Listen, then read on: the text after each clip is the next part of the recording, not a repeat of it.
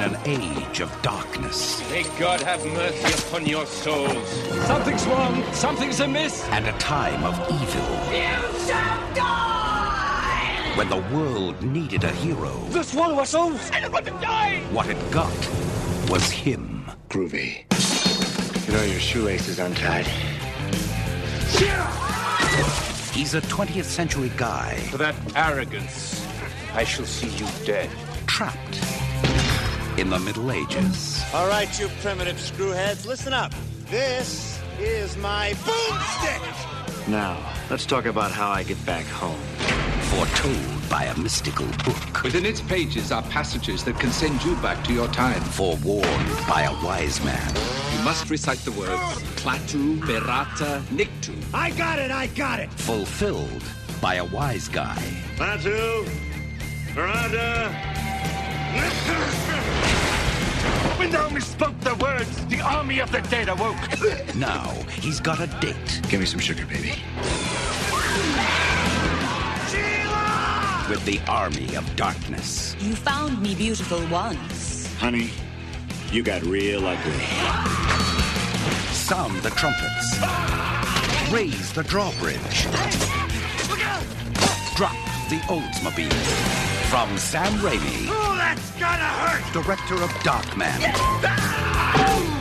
Comes Army of Darkness. They live. They breathe. They suck. Army of Darkness. Army of Darkness is a 1992 film directed by Sam Raimi, who might be better known to modern fans from the Spider-Man, the classic Sony Spider-Man series trilogy, the good ones and the bad ones, the Tobey Maguire ones. Is written by his brother Ivan, and it stars the legendary schlocky horror comedy leading man Bruce Campbell. Jim, what do you think of this movie? I think that Army of Darkness is a fun, silly movie that if you try and take it too seriously, as we're wont to do here in Super Serious Film Fest, it totally doesn't hold up. But it's got this weird way of bouncing between very serious and ultra comedy, like slapstick and just like some pretty lowbrow stuff that I really appreciate about Sam Raimi's directorial and his writing. So this is the follow-up, the cinematic conclusion of the Evil Dead trilogy, which includes Evil Dead 1 and Evil Dead 2, which I've seen Evil Dead once. I think I've seen it once. I think I've seen Evil Dead 2 twice. If I recall correctly, Evil Dead 2 is essentially a reimagining of Evil Dead 1. Yes, mostly. Is this actually supposed to be some kind of strange sequential event where Evil Dead 1 is its own thing and Evil Dead 2 is its own thing? It's always been a weird mix. I've never quite understood where Evil Dead 1 and 2 stand in relation to each other. Right. But yes, I think it's mostly a remake. And this actually gives you all of Evil Dead 2's plot up at the front of the Essentially. film. Yeah, everything with the portal and his hand Right. and chopping it off, that all happened in Evil Dead 2. Right. And Evil Dead 1 was a serious and attempting to be frightening low-budget horror film. Evil Dead 2 has its tongue firmly planted in its cheek, and Army of Darkness continues that trend. I think this movie's great too. It's a lot of fun to watch if you're a young person that doesn't have a lot of experience with other films. I gotta say, watching it now after I'm not in high school, it's pretty broad. Some of its humor, for sure. I think some of its humor could be ratcheted down a little.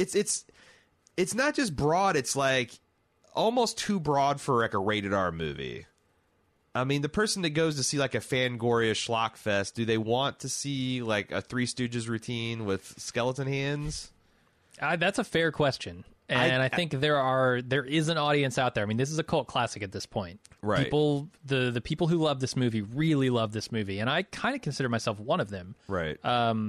I think I got an interesting new perspective on it as a 37-year-old man watching it more recently, because it's been probably 10 years since I've seen this movie. Same, yeah. But I've seen it 10 times, you know? Oh, yeah, at least. Yeah, I've seen this over a dozen times at least. Right, and I think, like, it doesn't hold up for what I'm looking for out of a film anymore, but I have such fond memories of it that I'll always love it. Yeah. I would just wonder, like, what Sam... Because, like, it seemed like Sam Raimi, when I was reading the background of this film, just wanted to throw everything, like the kitchen sink, into this. He wanted to go, like, with all these...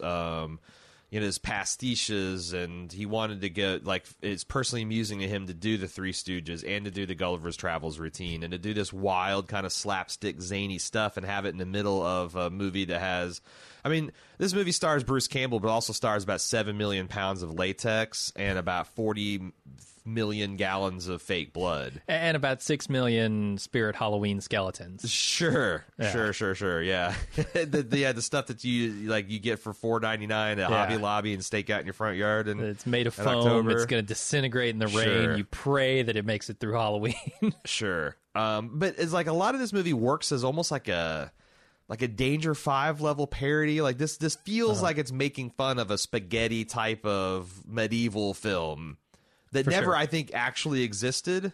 But it feels like it's like almost like a self-parody of itself, and a lot of the stuff works, like, I think the physicality of Bruce Campbell's performance, that he is, like, in the same way the Archer from the television series Archer is both a giant jackass and a buffoon, but also just lethally competent at his job. Yeah. Like... which is dispatching deadites, yeah. And that's the fun thing about that this guy is such a schlub in every aspect of his life, other than when you've got a chainsaw in his hand and a shotgun in the other. He is just kryptonite to fucking demons or deadites or whatever they're called. But a lot, like, so all that stuff works. The one-liners, the hail to the king, the first you want to kill me, now you want to kiss me, blow. All that stuff, which might be the best line in the whole movie. All that stuff that really works. The king, the Yankee, Connecticut, and King's Arthur stuff, where he's like inventing medieval siege weaponry out of his, shitty car and inventing a robot hand for himself. All that stuff really works. But man, I tell you what, I groan every single time that windmill scene starts up and the little mini. Like that's excruciating to me. The Mini Ash stuff, the Gulliver Travels, the Three Stooges, scene in the graveyard, all that stuff is just really fingernails on chalk for me right now. Yeah, I'm with you. The things that I loved about Evil Dead was the blend of horror and comedy, like the blood geyser. I mean, he carries a lot of stuff over, and I think tellingly this is written by not just so I think in past Evil Dead movies. Sam Raimi worked with a guy named Steven something. I can't think of his name, but he had a writing partner.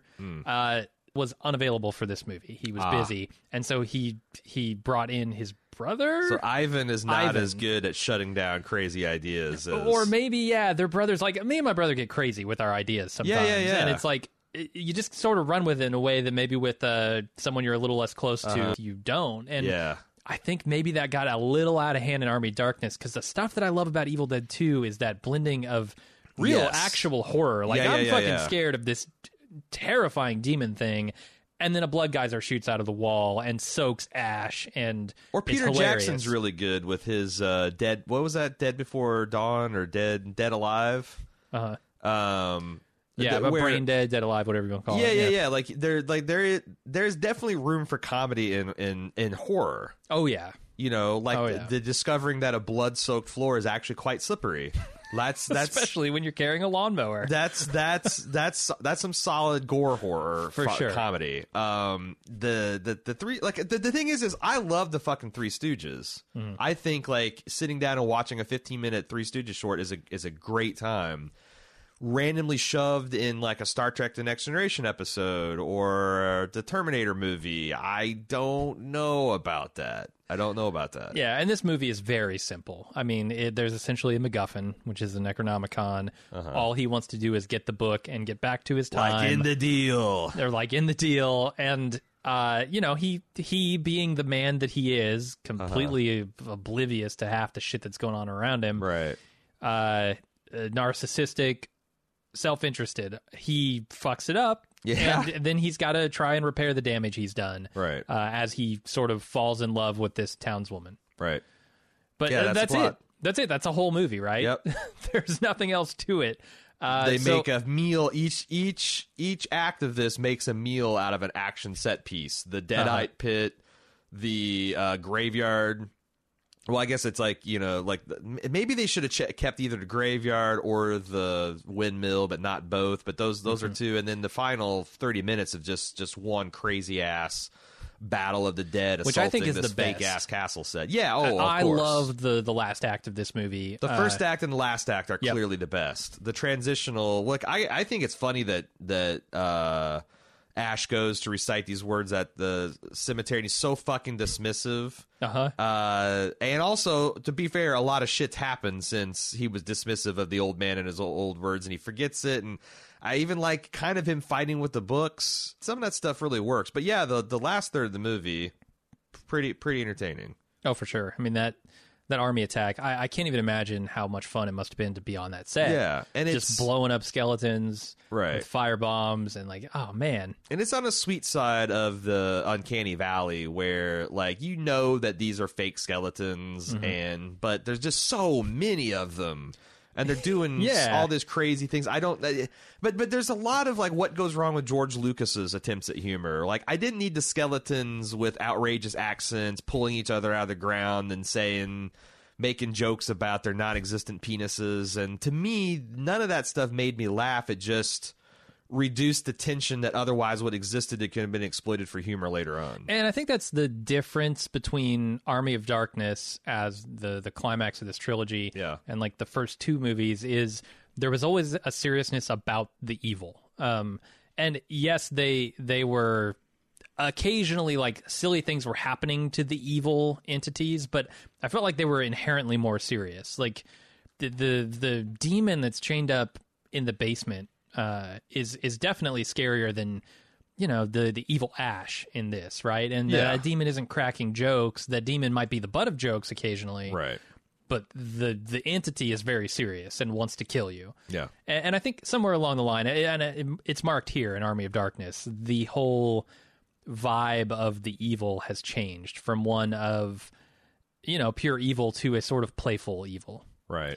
And I guess I don't like that quite as much, although they take it as far as they can and they do as much with it as they can, and mostly it works. Yeah, I think you're right. Like the Deadites they can, Ash can dispatch them in ways that disrespect them, but they can't disrespect themselves. Yeah. And in this film, there's just, they're all like, well, I think the big problem is making the villain essentially the evil Ash. Because Ash is a fucking buffoon. Silly, yeah. And he infuses his entire army with those, which again, narratively makes sense, but it's not, I think, this movie is going to live and die by its rule of cool. Yeah. And time after time, they betray that and do things that are decidedly uncool. But it's weird because I feel like if you sit down your average nerd that is our age, or your average Gen X nerd, they will want to fight you about that. And they'll be like, no, it's actually a subversion of this, that, and the other, and it's paying tribute to the great. I don't give a shit about all that. Like, is it? But they're not wrong either. Like, that's the thing. It's in not 1992. Wrong. This is probably a lot more fresh. Well, that's the other thing. We're 27 years on now from this film, so yeah.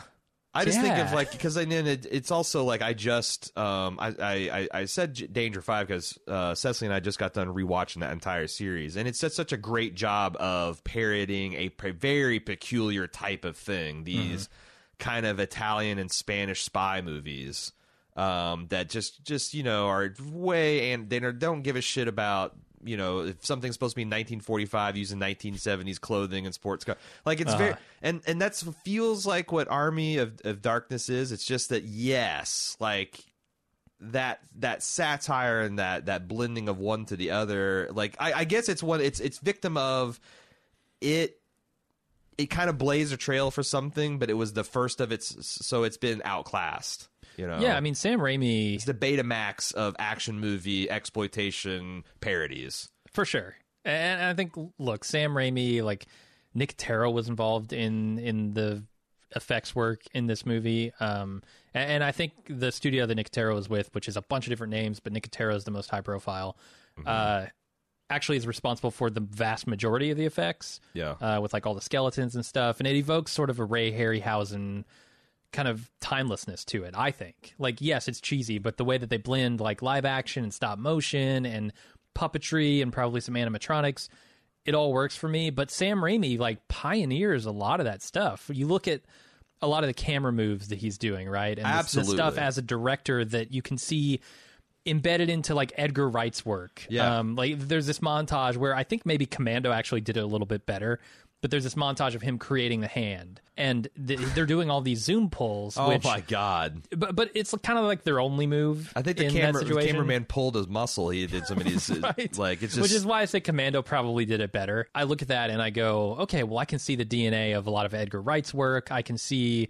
the DNA of even stuff from like Breaking Bad with like fireball catapult cam, right? Or like polearm cam. And you think to like, oh, Tucker's shovel cam in Breaking Bad. Yeah.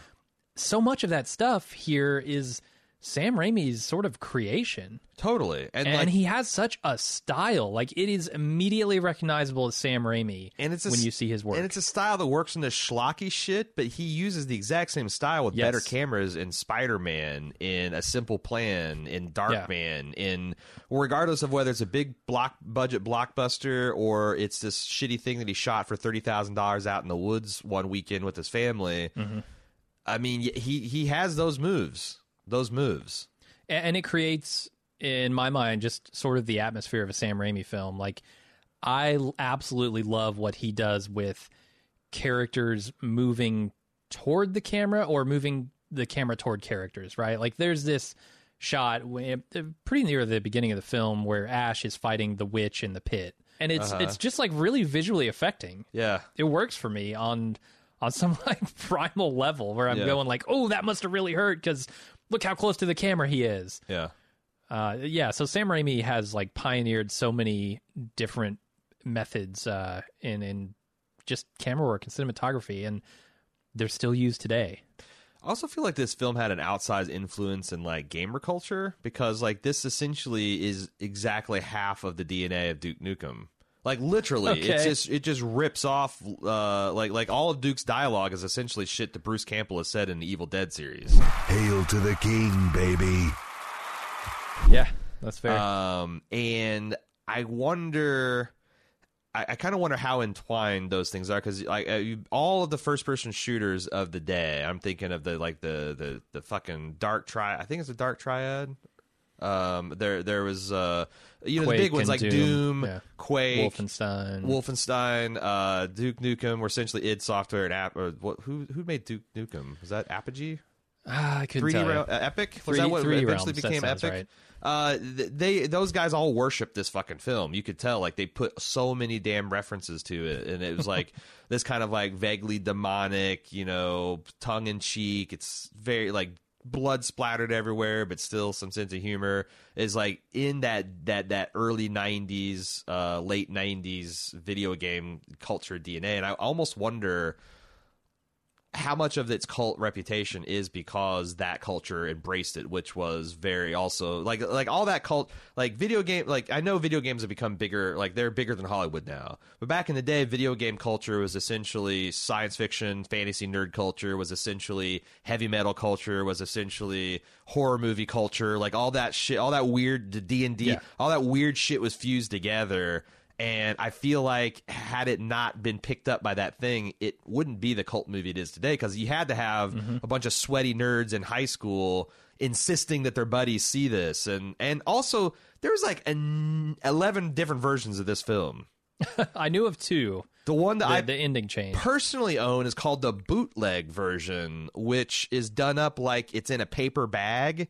And it's like got not handwritten, obviously, made to look like a handwritten label by Bruce Campbell, where it's just got like the name written in Sharpie. And there's like I think 3 different endings and a bunch of different like some sequences are shorter, longer. I don't know. I couldn't tell you. It's worse than Blade Runner how many versions of this thing has. But like for sure, it felt like for every 2.5 to 3 years there'd be another version of this that you could buy that has more exclusive features, or this one's got both Sam and Bruce as a commentary track. And which ending does it have? And it's this runtime 5 minutes long, and it makes it. I felt like that also kept it alive because also it was in the transition era between VHS and DVD. So it's like, oh, if you had it on this, then you want to buy it now, and it just kept it alive. And it has his outside. It's kind of like Rocky Horror.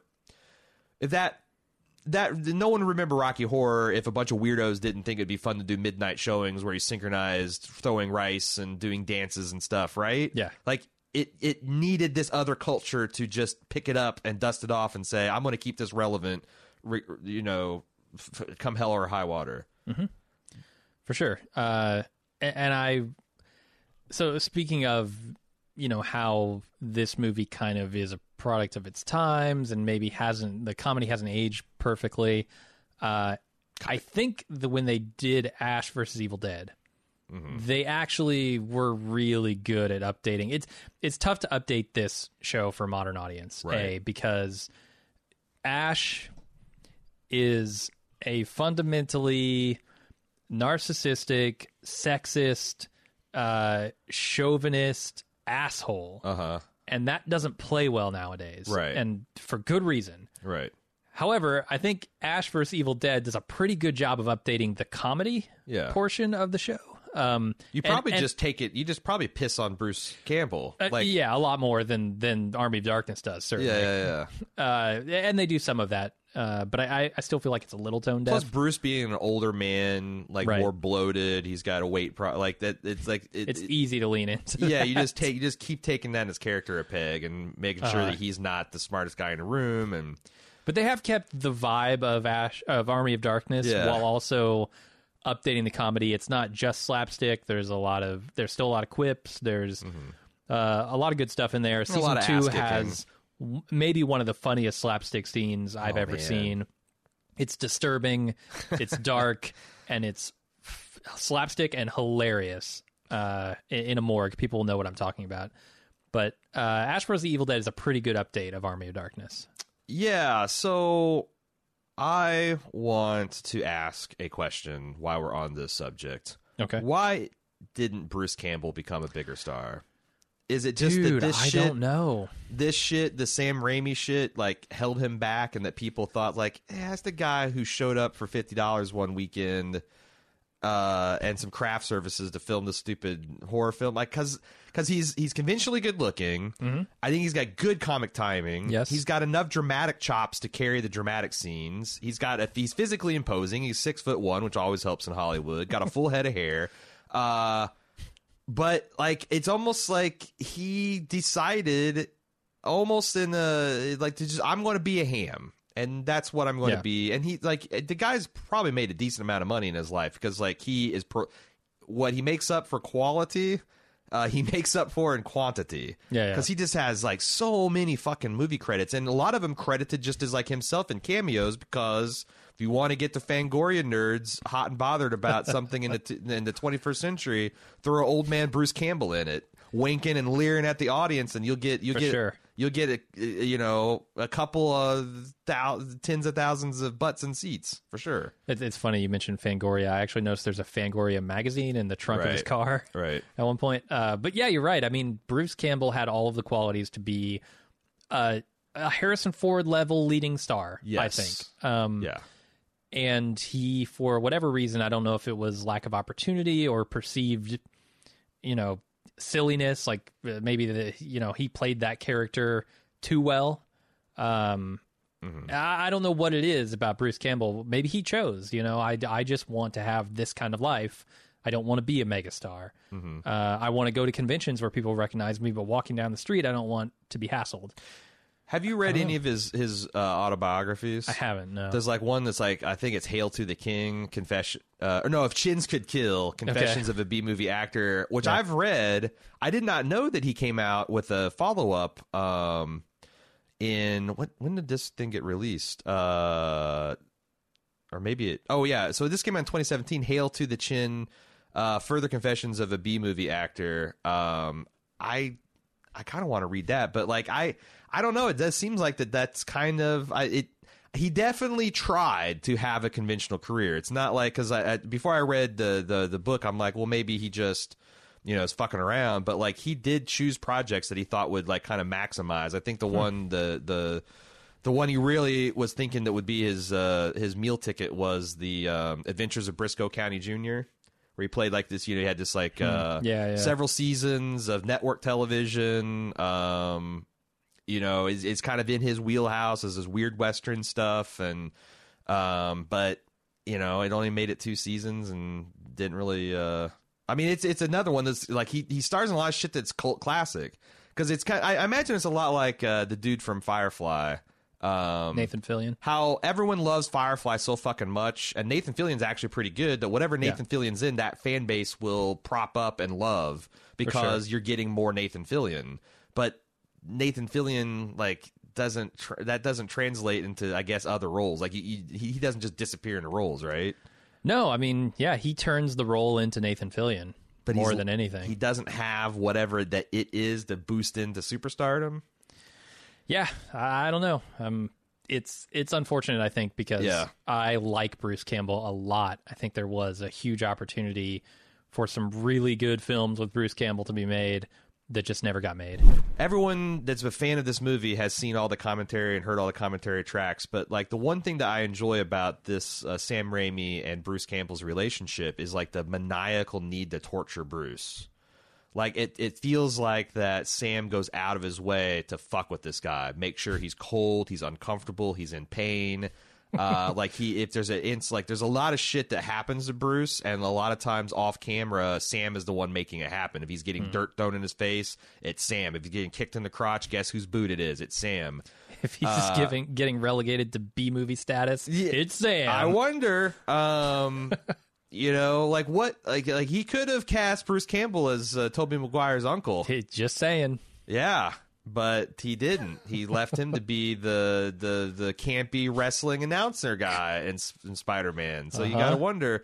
What I don't understand is, like, it'd be one thing if like Sam Raimi had made him like fantastically wealthy and rich. But what the fuck? Why does Bruce put up with that shit? And I guess it's like there's some stuff from like the Spider-Man stories where like he did some shit. He did some petty shit to him for that. Like what? I don't know. I guess that's just the relationship they have. Yeah, it's wild because it's like a Stanley, like you'd expect him to come out of like Evil Dead, like with the Stanley Kubrick story of like this guy's maniacal. I never want to work with him again. Blah blah blah. But I don't know. Like when I read some of the stuff like the.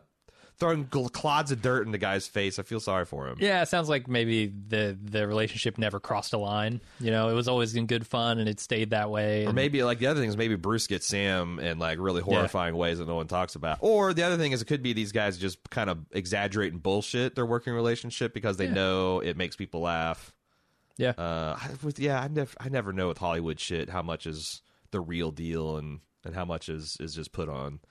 The one thing I do know about the Hollywood shit in this movie is apparently, so you were surprised when we did a live watch at the ending of this film. Mm-hmm. We were definitely watching the theatrical cut because Universal, when they saw Sam Raimi's original version, said that is way too negative. And it involved essentially the world having been irrevocably altered by this is my canonical version of the movie, right? That Bruce he miscounted. Is a classic Ash move. He miscounted how many potions he's supposed to take. He took too many. He slept through his time and wakes up in some kind of post-apocalyptic wasteland, which would actually be a fucking badass setting for Evil Dead 4. But I'm like, the movie studio says that, but like, did you not see the rest of the movie? The rest of the movie is this man making one mistake that puts him further away from getting home after another, and fucks the world over in the process. I mean, this is, if nothing else, the sequel opportunity. Like, this is the lead-in to Ash, Ash in the future, right? Yeah. Like, I don't know what their problem with negative endings, because we have a lot of movies with negative endings, right? I guess. Maybe they looked at it and said, look, the rest of this is slapstick. It's meant to be candy and just fun, and you're fucking it up with the ending. It didn't feel like but it didn't feel like a serious, like, ending. It felt like a parody of, like, Charlton Heston, right, finding the damn you. If it didn't, like... Yeah, that's a downer ending for Planet of the Apes, but if you are kind of, like, making fun of it in a broad parody of genre conventions, like, it's... Yeah. I don't know. Because... Also, this came after a year of them and the producer fighting and like keeping this movie essentially hostage over rights to Hannibal Lecter character. Yeah, it got tied up in some weird package deal with Universal, right? Which is does, yeah. Which is strange because that's the only reason it really got even made for the amount of money that they needed. But also, it kept them in this weird development hell based on nothing other than the rights to some other property. Yeah, that this Dino De Laurentiis, I think, owned. It was. Yeah, it's fucking weird. Dino De Laurentiis, the unsung star so far of this Super Serious Film Fest. Yeah, also, I forget the exact role, but he was involved with Conan the Barbarian, which we covered. Yeah, this guy is like this prolific dude that produced over 500 films of his career, 38 nominated, and it's not like you think, Army of Darkness, Conan, you think it's all going to be schlock. 38 nominated for Academy Awards. No, the rights they were fighting over were something prominent. What were they? I can't remember. Is overhand the character Hannibal Lecter. Right. Because then they later made Red Dragon and Hannibal. It's made U571, Dune, the Conan movies, tons and tons of shit that this guy's, his money, his pocketbook is responsible for. Anyway. Yeah. Also, there's this often repeated piece of trivia about Sam Raimi using his 1970s Oldsmobile in all of his movies. Is it actually, do you know if this is actually the same car? Because I don't see, like, in the climax of this film, or not the climax, the beginning of this film, when he goes through the time warp with the car, they rented an 80-ton... Oh, first of all, they rented a 20-ton crane to lift the thing and drop it. I guess a gust of wind happened and knocked the crane over, and it fell into this like fucking ravine. Good Lord. Would have killed the crane operator except for he bailed out of the cab. So the next day they got an 80-ton crane to lift a 20-ton crane out of the... Don't tell me that fell into. The stone. No. And then dropped it. But like that, the car went through two of those experiences. How the fuck do you salvage anything from it? I can't imagine that this is like... I mean, I imagine you could fix up anything, but this thing appeared in like apparently pristine condition in Spider-Man. It was Uncle Ben's personal wheels, so yeah. I don't know. I don't know whether he's just buying new ones or if he's just like has this built from the frame up every single time he destroys it. Not sure. It's got to be an expensive signature touch at this point. Yeah, and I'm sure it's in a commentary somewhere. I'm sure during this movie they talk about it. Yeah. I think maybe the best line, as I mentioned before, is first you want to kill me, now you want to kiss me. He spits a grape out. That's the thing, and says, blow. The spitting the grape out. Prithee to forgive me, my lord. I believe thee one of Henry's men. First you want to kill me, now you want to kiss me. Blow. And it's perfect delivery. Right. Also, this priest to me comes across as not so much like afraid of the dead, more just like totally over him. I think you're supposed to understand he's Merlin. So he's kind of a badass on his own right, and the king is Arthur. Yeah, that's supposed to be Merlin, and that's Arthur. Jesus Christ! Well, he's named Lord Arthur in the film, and I think this hint is like like he rides this crest of notoriety and defeating the dead and unifying the people into his makes career. Him what he is. Yeah. Oh, essentially, essentially. Okay, that makes a lot of sense in this parody honestly, of the film. Finding out that he's kind of supposed to be the Merlin makes a lot of his attitude towards Bruce make sense. Yeah, because after the horror of this witch coming to life and like fucking everybody up, nearly killing people, he steps into frame the moment that's over and is just like, okay, back on mission. Not just steps, he like slides in like he's on a furniture dolly. Yeah. It's the popping out of like stage right equivalent of the stormtrooper standing up and saying, look, sir, droids. Like right. he just bounces in. It's so funny. It's so funny.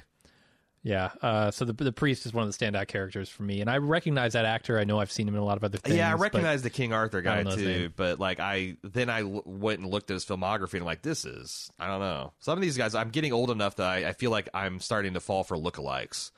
Like I've seen this guy in a movie from 2015, but he looks exactly like he did in 1994. Oh shit, this is a different guy that just happens to look a lot like, And the beginning of this movie sort of takes itself pretty seriously, right? I mean, all the stuff for recapping Evil Dead 2, it doesn't tell you about the ridiculous shit that happens other than cutting his hand off, which is inherently ridiculous. Right. But then, he comes into this situation. He's overwhelmed by it. He gets caught up in this feud that's going on between these troops. And I can pinpoint the moment where this movie puts a stamp on it and says, this is what we are. Mm-hmm. And it's the blood geyser, right? Which is one of my favorite moments in the entire movie because it harkens back to Evil Dead 2 with the wall of blood. And like that is what I think of when I think of Evil Dead series. Yeah, like I love it. The human body doesn't contain, like a blue fucking whale doesn't have that much blood in it. Yeah.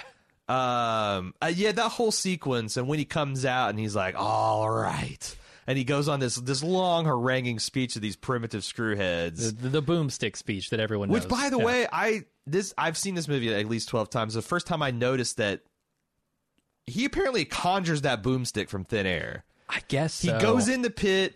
He has the holster for it slung over his back. It's empty. Comes out of the pit empty. Uh-huh. He's got his chainsaw. I mean... and then somehow King Arthur draws a sword to smite him, and it gets blown in half, and he's got the boomstick out. Yeah, I wonder if it's a casualty of some of the cuts that they made to get this film. Could be. I think to not be NC-17, which was its original rating. Right.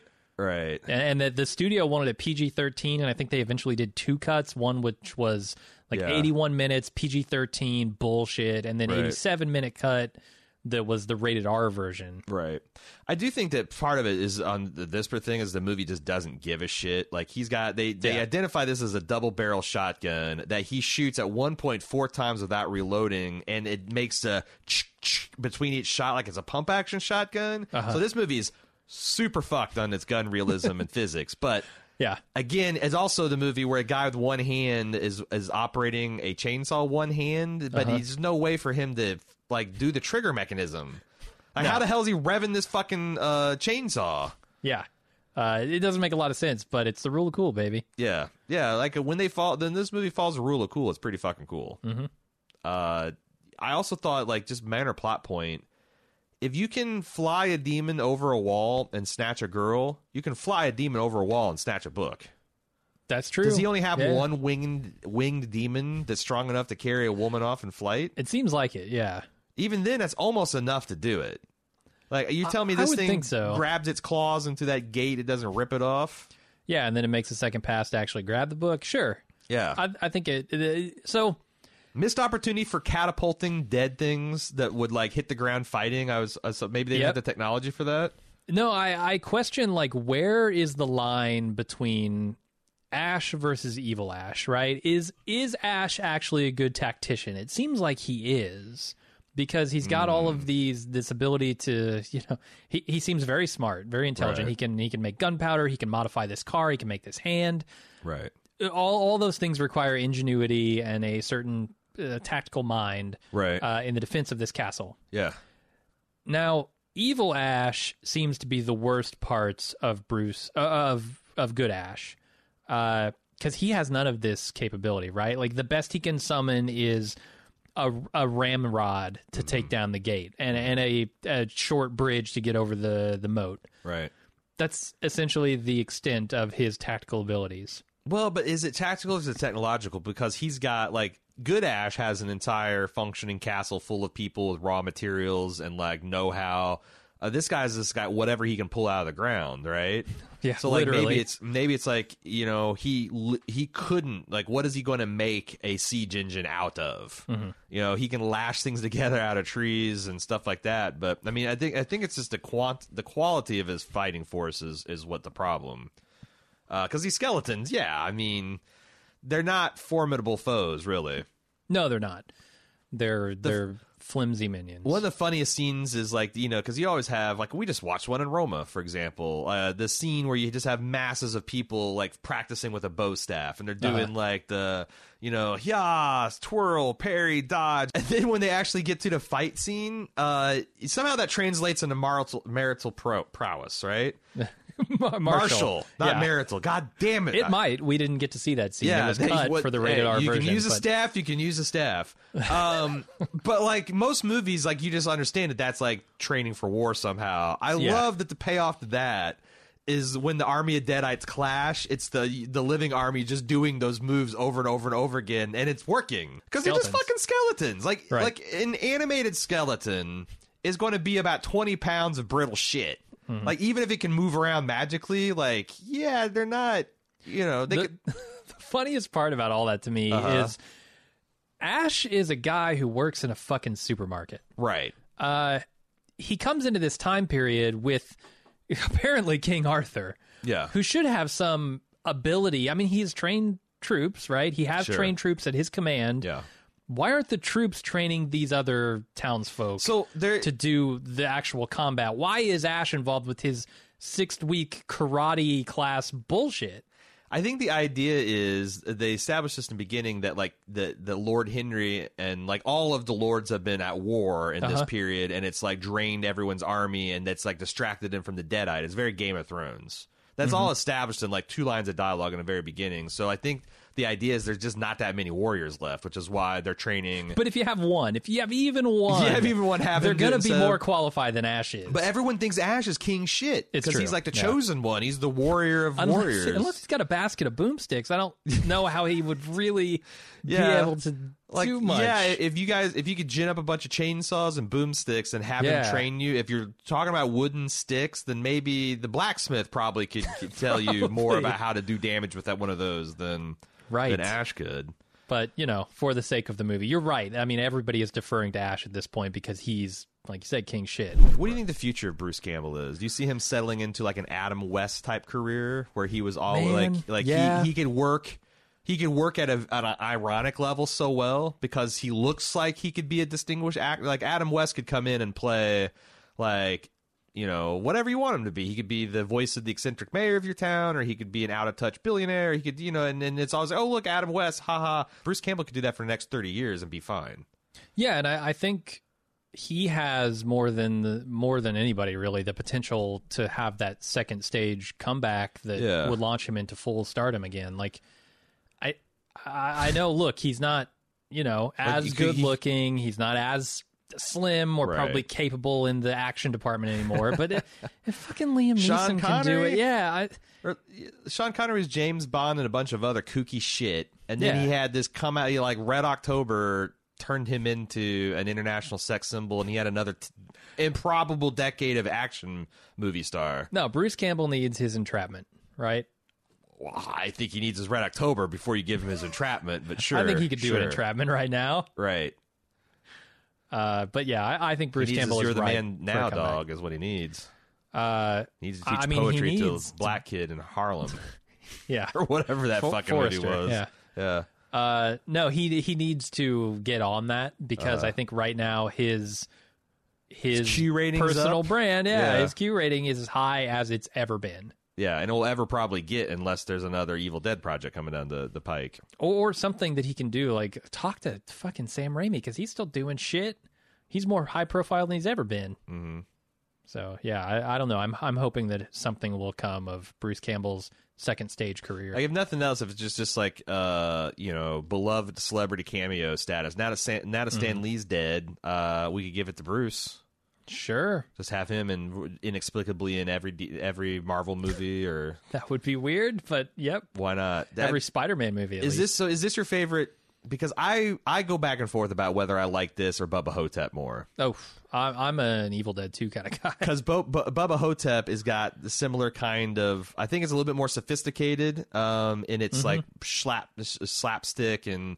But it's also more outlandish. Well, I don't know if it's more outlandish in its concept. No, like an evil undead Egyptian spirit haunting a retirement home that houses such celebrities as JFK and Elvis Presley. If you haven't seen it, and if you're Bruce Campbell, well, if you're a Bruce Campbell fan, you fucking seen it, right? But if you're like a filthy casual high school, you like the Army of Darkness, haven't kept up with the man, I think Bubba Hotep is worth watching. Yeah, I'm a weird hybrid. I've seen Bubba Hotep, but only once. Mm-hmm. Didn't care that much for it. I think like Army of Darkness will forever be my favorite Bruce Campbell project. Yeah. Just from a nostalgia point of view, I think Evil Dead 2 is a better movie. Okay. Then Army of Darkness or Bubba Hotep? Then Army of Darkness. Okay. I think it does. Evil Dead 2 is like the height of what Sam Raimi was actually going for when he started making movies, and then it turned into this, and I don't think it's bad. I think it's just different. That's certainly what essentially Roger Ebert thought. He thought that Evil Dead 2 is the pinnacle, and that it went too far into the silly stuff. Which I totally. But on the other hand, I also think that the awesome highs of the Army of Darkness are slightly higher than the awesome highs of Evil Dead 2. Mm-hmm. But it doesn't have the what the fuck was what a grown man thinking doing this in this movie lows that the Army of Darkness has. Maybe that's part of its charm too. It's not as schlocky in that kind of way. It's more of like a camp horror thing than it is, this slapstick weird comedy. Although it has its moments. I mean, Evil Dead 2 is not completely devoid of slapstick. It does indeed. It does indeed have its moments.